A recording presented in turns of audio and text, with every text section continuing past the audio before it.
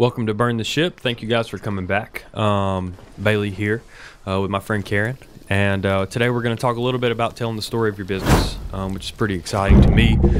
Everyone always kind of has a different take on this, on how to obtain really the ability to do that with your business and tell a story that makes sense. So excited to hear your input on that today.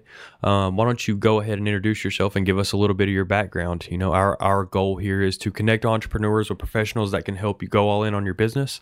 And I really think we have one of those here on the podcast today. So why don't you go ahead? I'll lend the floor to you, Karen Eber, right? Yes, thank you. So, Karen Eber, I help companies reimagine and evolve how they are shaping their culture.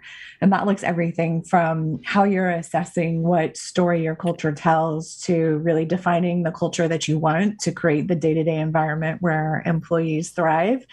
How you're developing your leaders, helping them prepare for not only the things they're trying to navigate today, but what you need them to do in the future to help you achieve your business goals. And I do a lot with teams, helping teams navigate those tricky dynamics, help them build trust, curiosity, empathy, and how you use storytelling across all of that to create nice connection for people. I am the CEO and chief storyteller of Eber Leadership Group, which focuses on all of these things to really try to make work not be this awful thing, but a place where anyone can come in and really thrive. Sure. And so tell me a little bit about your background. How did you get into kind of running your own business and putting out this type of content to business owners? I have worked in this space for about 20 years, and I started inside companies. I started inside companies like Hewlett Packard, Deloitte, General Electric, where I was in roles like a head of culture globally or a head of leadership development. So I've always been trying to help companies and teams and leaders do these things.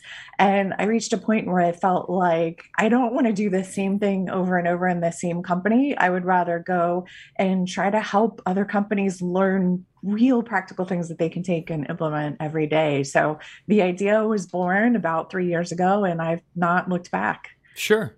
So what kind of was your why? Why did you decide what was kind of the catalyst for stepping into your own business? Probably the same thing that most entrepreneurs have of you have this idea, you have this talent, and you want to create a different work environment. You want to have different types of interactions. You want to work with specific clients. You want to call the shots on what you're doing and how you do it. And the thought of that sounded really interesting. So Sure. it's it's the I don't want to work inside a structure for someone else. I would rather do what I think can create the best work possible. Sure. And how did you develop this skill of speaking, and how did you kind of implement that into your business as well? Because of the space that I've been in this leadership development area, I've always had to be in front of a group, helping them build new ideas or new thinking, or I do a lot of work helping C-suite teams work through their dysfunction or their challenges. So being in front of a group and connecting people to ideas is something I've always done. And I realized I wanted to broaden that to the company I have, but also to keynote speaking, because it's a way to do it at scale and capture a bunch of people at one time. So to me, it's not about being on a stage or having the attention. That's probably the last thing that I want. Each time I go out there, it's really like, how can I connect this group of people to a different way of thinking or to a tool or an idea that will help make their lives better? Sure. And so what was your first kind of speaking engagement like? Or excuse me, actually, let me take a step back from that. Was that the way that you originally started to kind of grow your own brand as you stepped into your own business? I was speaking before I opened Oh, my cool. own company. Yeah, it definitely helped broaden my brand, but I was doing that before I opened my own company. It was a nice, easy step off point Sure. because I had done a lot of it at that point. Where did you start to accumulate these relationships with small businesses? Any interaction, I think once you become an entrepreneur, you realize how many entrepreneurs there are, how many small businesses there are, and then you all kind of cling together and listen to each other and share information with each other. So I think at the point I opened my company, that accelerated greatly. But before that, it happened all the time in my work. I would come across different companies. I would be hiring different small companies or at conferences. Um, I don't know. I think every person has something interesting to share. So it's tapping into that. Sure. So give me a little bit kind of what is it like to go through and give a TED talk? What is that experience like? It is it is probably different than people think. I have a lot of people that will share with me, "Oh, I want to give a talk." And what they don't recognize is an average talk is about a 6 month cycle of work from coming up with the idea and getting selected to how you're building out that idea to how you're practicing it. Mine was actually compressed to 3 months, which was pretty quick, but I ended up practicing that talk over 50 times before I got to the stage. And it is this interesting thing where you are drilling it so you know it, but then when you get on the stage you have to deliver it like it's just organic and it's something that you just thought of. And so that definitely takes a lot of rehearsal and practice. Like any creative endeavor, you start off thinking this is the most amazing talk ever and everyone is going to love it, and then you get to this sucks. Is anyone going to listen to this? Do I even have an idea here? And then that's the moment where it all just kind of comes together and Sure. it becomes hopefully an idea that people can latch onto. Sure. Well, tell me, kind of expound on that for me. It seems like you've really become an expert in that storytelling field for businesses. And it seems like you've kind of vetted that process through having to tell your own story in order to kind of grow your brand and bring some value to your own business. How do you kind of bottle up that trait and teach that to people? How is it that it becomes an attainable trait? It is definitely learnable. I think so many people think that storytelling is like, I hear a lot of people say I'm not good at storytelling because they think that the story is going to come fully formed and baked and perfect, and no story does. You start with ideas or fragments of ideas that you put together, and you really do that with the view towards your audience and what you're trying to build. And so you can break storytelling down into these pieces of how do you figure out your audience and what you want them to do and what might be an idea that does that. And then how do you start to build the structure of the story and engage emotions and put in details, and then what's the order you tell it in to make it the most interesting. So a lot of the work I do is helping break down that process and helping people realize neurologically what's happening, because I think the more we realize what stories do different in our brain, the more you realize like, oh, this is just, I can either get up there and talk or I can use a story and harness so much more of that person's brain. Sure. Well, what is the difference? What is is there a way to kind of quantify or qualify the impact of a story?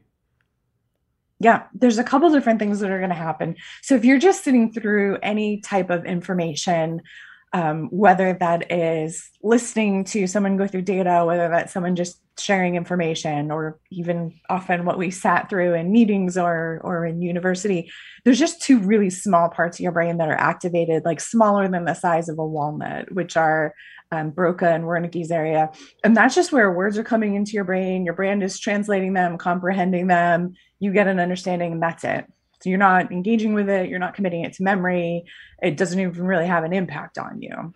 And that's what happens with the majority of our communications. It's just like words in, they're processed, and that's it.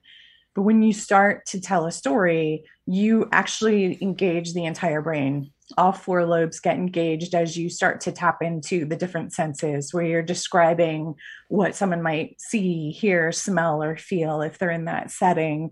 Or as you start to describe emotions, you are having those parts of the brain light up, which from a real estate perspective, you're going from something the size of a walnut to your entire brain, which is amazing.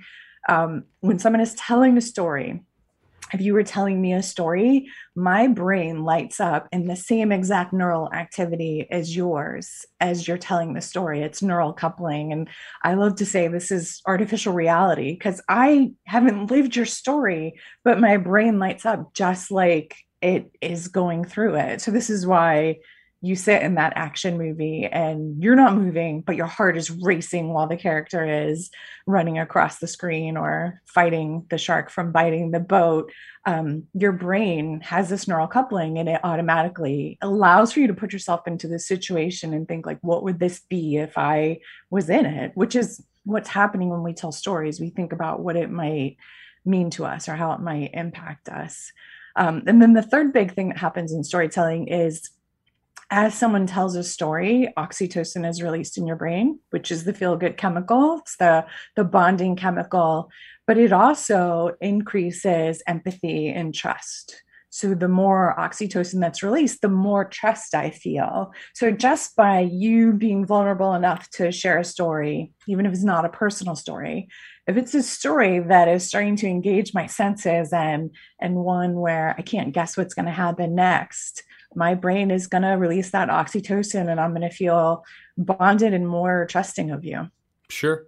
And so with the way that business owners are connecting and relating to the ability to tell the story within value of their own business, is this a skill that you teach salespeople as well? Is this a skill that you're kind of teaching every level of the business? Yeah, it really doesn't matter your role. It is really critical. There's a difference, though, between storytelling and manipulation, because I get that a lot. Well, if you're teaching someone in sales to do it, aren't you just manipulating? And what I argue there is that anything we communicate has a desired outcome. Whether you're giving a sales pitch or whether you're telling a story or whether you're running through data. And so, what stories do is they guide the listener to the same place of understanding because you can't make assumptions and you're walking them through. And in sales, what can be so powerful is you can help tap into the problems that the product or service is solving or the emotions of the frustration around it. And you actually create this artificial reality experience that makes the person identify more closely with what the product is trying to do. So it's so powerful in sales. It happens in marketing and advertising all the time because it is ultimately the best way we create meaning. Sure. And how do you kind of quantify the ability to, the value of the ability to tell a story outside of your business, like within your personal life, communication with your family, friends, colleagues, all of those things?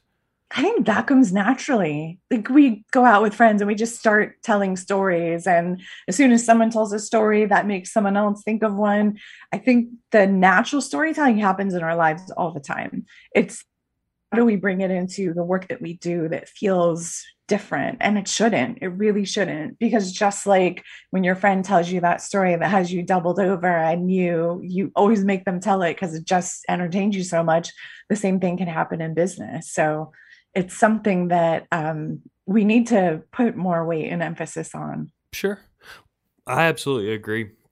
I think that, especially since my business was so heavily face-to-face, door knocking, networking, all of those things, that since we've been through this period where we've actually been putting out content, doing the podcast, trying to, connect the entrepreneur out there in the world who could one day be our ideal client with someone that we highly value in our network that has developed this specific skill.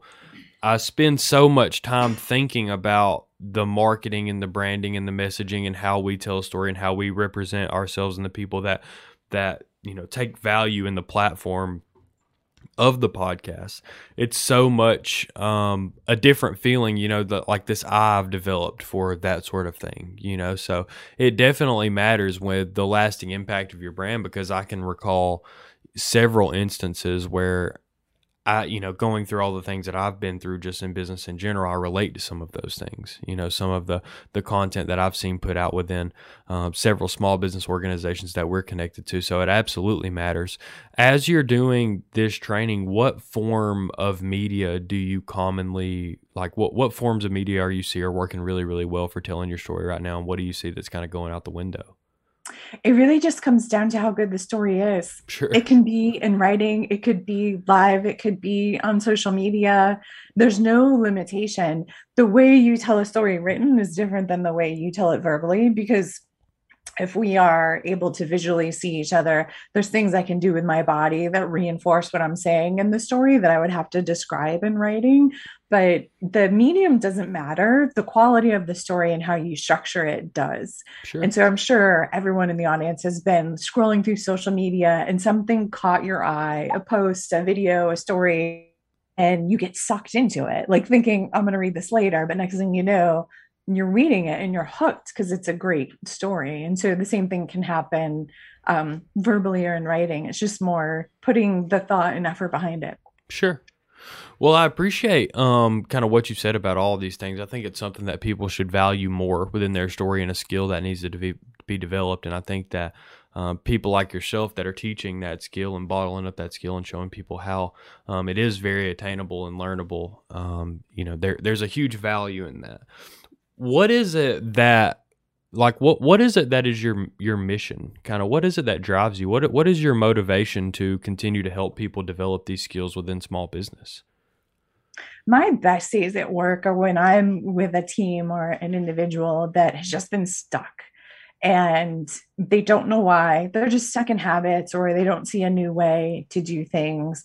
And we get that breakthrough. We help them realize like there's a different way to do this. And often that comes through a story that makes them willing to try something else. But they then become unshackled from what was holding them back or what was making them stuck before. So I want to try to make that better wherever you are in an organization. I want to give people really the questions to listen and the tools to be able to have a different work environment and a different way to go about things. And so Sure. that's my why. Cool. And what do you think you would be doing if you weren't doing what you are doing? Like anything in the world, a food critic, maybe. A food critic. That's a good choice. I don't think I've heard that one yet. That's a really good choice. Or a travel critic, I'm not picky. Right. Yeah, me either. Yeah. Well, that's pretty cool. I appreciate kind of the feedback that you've given us today. You've given us a lot to chew on. How can some of the people in the audience get a hold of you if they want to have a further conversation with you? Sure. My website's the easiest way. It is my name, Kareneber. It is worth a peek. There's a section on there called Brain Food that I try to model the storytelling that I do, but there's also different tools and resources on there of tips to consider when you're telling a story or things to avoid. There's also a link to a YouTube channel that has these 2 to 5 minute videos that are also little stories like why I believe Marie Kondo has a junk drawer. And they not only role model storytelling, but there's a whole storytelling section on there that gives different tips. Cool. Well, we'll definitely check it out. And then as far as what we kind of want to leave everyone with here, tell us kind of what it means to you to burn the ship after you've been kind of on this road for 3 years now within your own business, and you've been kind of accumulating these relationships and clients, helping people tell their story. You've seen that value delivery over and over again. What does it mean to kind of go through that experience of burning the ship and really jumping in on your own business? I think, this past year, we've all been forced to examine what the ship is and what we want to burn, which is amazing.